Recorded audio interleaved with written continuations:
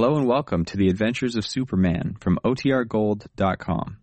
This episode will begin after a brief message from our sponsors. This episode is brought to you by Visit Williamsburg. In Williamsburg, Virginia, there's never too much of a good thing. Whether you're a foodie, a golfer, a history buff, a shopaholic, an outdoor enthusiast, or a thrill seeker, you'll find what you came for here and more. So ask yourself, what is it you want? Discover Williamsburg and plan your trip at visitwilliamsburg.com. Faster than a speeding bullet. More powerful than a locomotive. Able to leap tall buildings at a single bound. Look! Up in the sky! It's a bird! It's a plane! It's Superman! Yes, it's Superman, strange visitor from another world, who came to Earth with powers and abilities far beyond those of mortal men.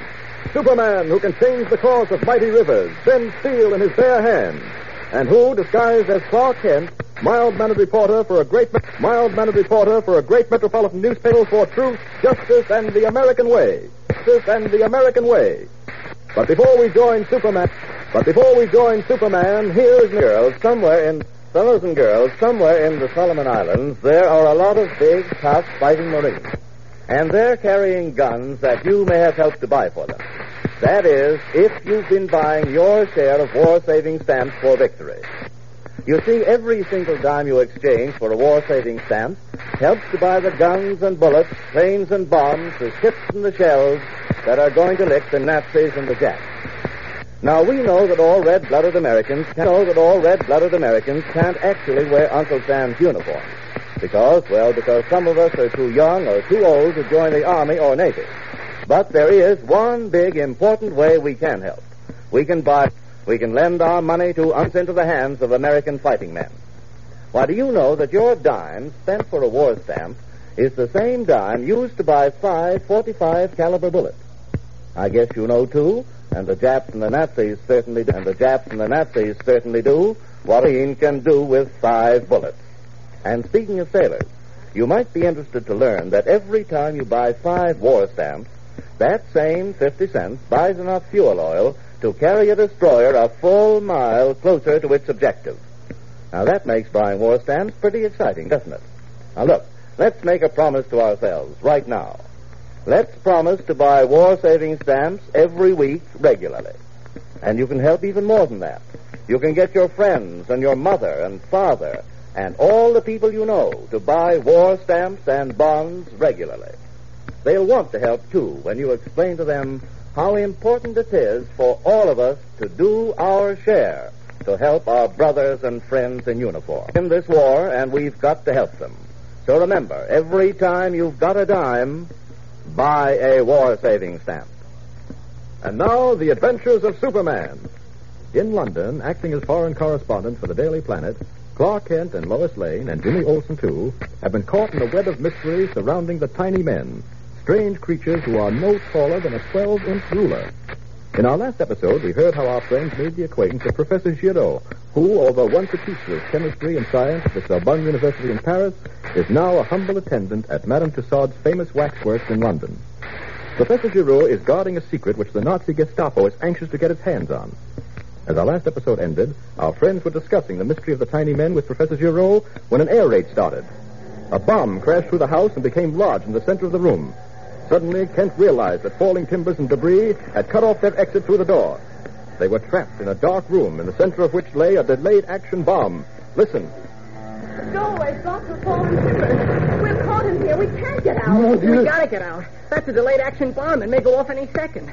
Leaping mackerel, Mr. Kent. Isn't there anything you can do? What can I do, Jim? I don't know, but golly, we gotta do something or we're finished. Can't we get out through the window? The windows, as I told you, are nailed shut. Oh, good grief. Let's bust him and get out of here. Is he too sorry dropped to the ground? There is no fire escape. Oh. This is a job for Superman. But first, I'd better pretend to pass out as Clark Kent. They'll never see me in the dark. What are you saying, Clark? I can't stand this nervous tension. Oh. My nerves never were anything good, I tell you. Physical violence of any sort frightens me just the way those tiny men frighten you. Tiny men frighten you. I feel faint. Oh, gosh, Mr. Kent, try to... Oh, he's passed out cold. Well, that cream puff always was a big help when the going got tough. What's that? What was that noise? I don't know, Jimmy. I'd say that someone had pulled that bomb out of the floor. Someone did. Look, a shadow by the window. You're right, Jimmy. And it looks to me like... Jimmy. Jimmy. It is Miss Lane. It is Miss Lane. It's the shadow of Superman. And he's got that bomb in his arms. Hey, Superman. Through the window. Up, and away! Thank heaven I managed to get out of that room with this bomb before it went off. Hello, is that a Nazi bomb? Well, I think we may have... I'll just poke my index finger through the steel. So, push the pin down to set off the chemical firing mixture. Is right, this bomb ought to explode just as it hits that bomber. Look out, she's right back into your lap. Practically blew him out of the sky. Nice hunting indeed.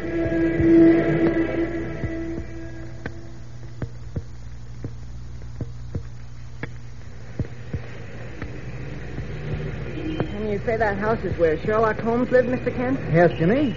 Well, did Sherlock Holmes actually exist? Well, that's a question, Jim. But I can tell you that a lot of people believe he did. The London Post Office receives thousands of letters every year addressed to Sherlock Holmes at this address. Gosh, he sure was a great detective.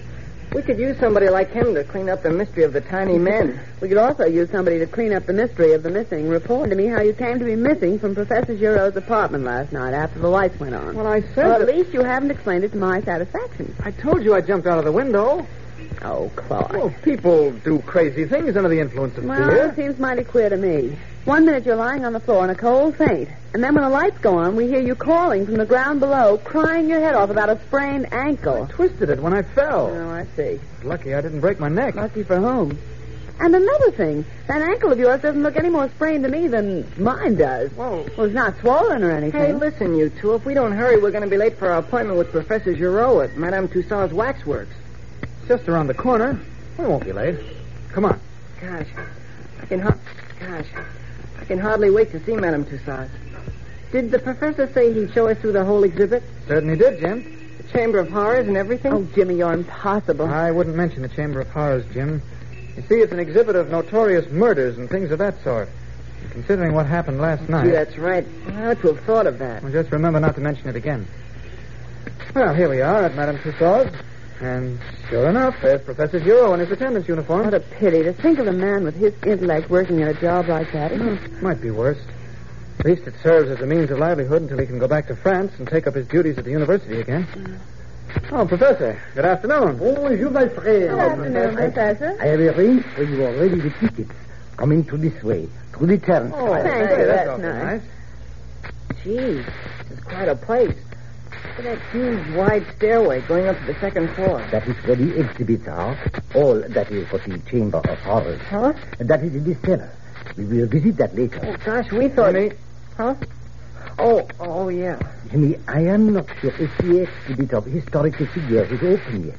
Would you mind asking that attendant standing over there? Oh, not at all. Be glad to. Excuse me, sir. Could you tell me if the exhibit of historical figures is open yet? Mister, I said, could you tell me... Jumping Jiminy. He's made of wax. I thought he was a real man. Well, you sure got to hand it to Madame Tussauds. Madame Tussauds, Jimmy, was a supreme artist. Her wax statues are more lifelike than the people themselves. I can believe that. Well, come, my friends, let us go up the stairs to the exhibit. Professor, I understand visitors can buy small wax statues as souvenirs. Are they expensive? I do not really know, mademoiselle. You might ask that attendant standing there. Very well. Oh, no. You can't play the same trick twice, Professor. Can I help you, miss? Oh, why, he is real.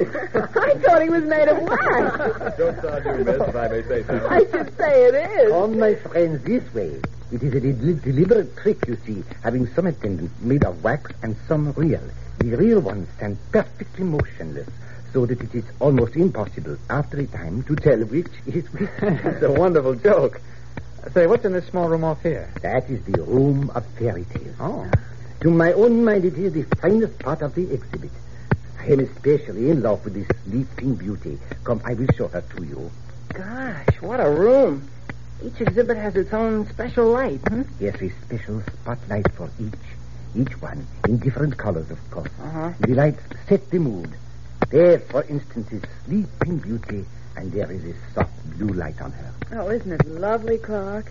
Sleeping Beauty lying on that couch and the young prince bending over her, about to kiss her and wake her up. Oh, it's enchanting. Hey, look. She's breathing. What? Sure, look. Her hands are folded across her, and they're rising and falling as she breathes. Isn't that amazing? It is indeed a most startling, realistic effect. There is a little bellows inside the figure, operated by a small motor. Oh. Yes, she is indeed the most beautiful creature I have ever set eyes on. Why, Professor, you sound as if she were actually alive. Sometimes to me she seems that... Oh, well, never mind. Here is the next fairy tale, Seeing the Dragon with a Javelin. Boy, Scott, that is realistic. You are right. As a matter of fact, it looks more realistic to me than usual. It has probably been touched up by the artists in the past few days. And do you have a staff of artists who go about touching up these exhibits? Oh, yes, the statues require a good deal of care. Hey, golly, look at this exhibit over here. What is it, Jim? Well, it's Gulliver in the land of the Lilliputians. Lilliputians, Jim. Lilliputians, Jim. Really? That should be interesting. Let's have a look. What's the matter, Professor? Something wrong? No. It is nothing. It is only that those Lilliputians, they are so like the tiny men. Oh, yes, of course. Jim does manage to put his foot into things now and then, Professor. That is all right. Come, do not let us spoil the boys' fun. Gosh, look how big Gulliver is and how small those men are. Golly, I'll bet they look just like the tiny men. Don't they, Miss Lane? Yes, Jim, they do. As a matter of fact, they are about the same size. It gives me a queer feeling just to look at them. Now, take it easy, Lois. Just the sight of something like that, harmless as it is, it brings back let's look at another exhibit. All right. Let's take a look at this.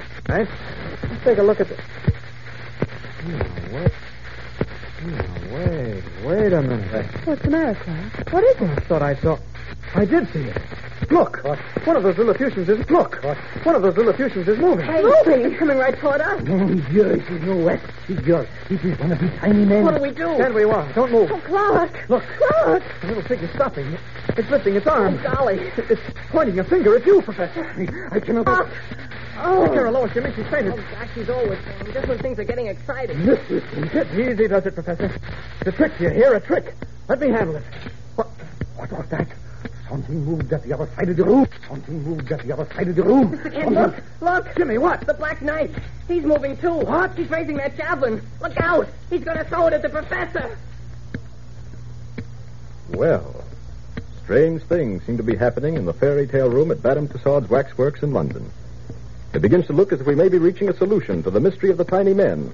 For with Superman on the scene, even in his disguise of Clark Kent, you may be certain nothing will escape him. In any event, be sure to hear the next thrill-packed episode. Tune in and follow The Adventures of Superman. Yes, be sure to tune in again tomorrow for another thrilling Superman episode. And don't forget what else you're going to do tomorrow. You're going to buy war stamps as often as you can get Mother or Dad to give you a dime. Now, you know when you see that big capital S on a three-cornered shield, you'll recognize it as the emblem of Superman, and you know at once what that stands for. Likewise, when you see the capital letters U.S. on a war-saving stamp or bond, you'll recognize them as the emblem of Uncle Sam. And Uncle Sam. And it represents a pledge from Uncle Sam to you. His pledge to use every dime you lend him when you buy war-saving stamps for more bullets and guns and planes and all the other things the American armed forces need to win a smashing victory from the Nazis and the Japs. So don't put off buying war stamps. Buy one every time you've got a dime. Uncle Sam is depending on you. Faster than a speeding bullet. More powerful than a locomotive. Able to leap tall buildings at a single bound. Look! Up in the sky! It's a bird! It's a plane! It's Superman!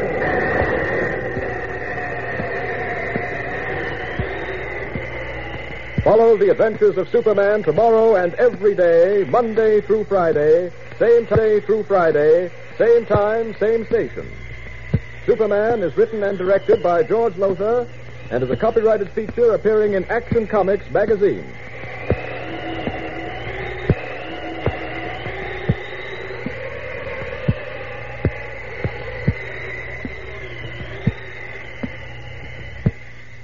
This is the Mutual Broadcasting System.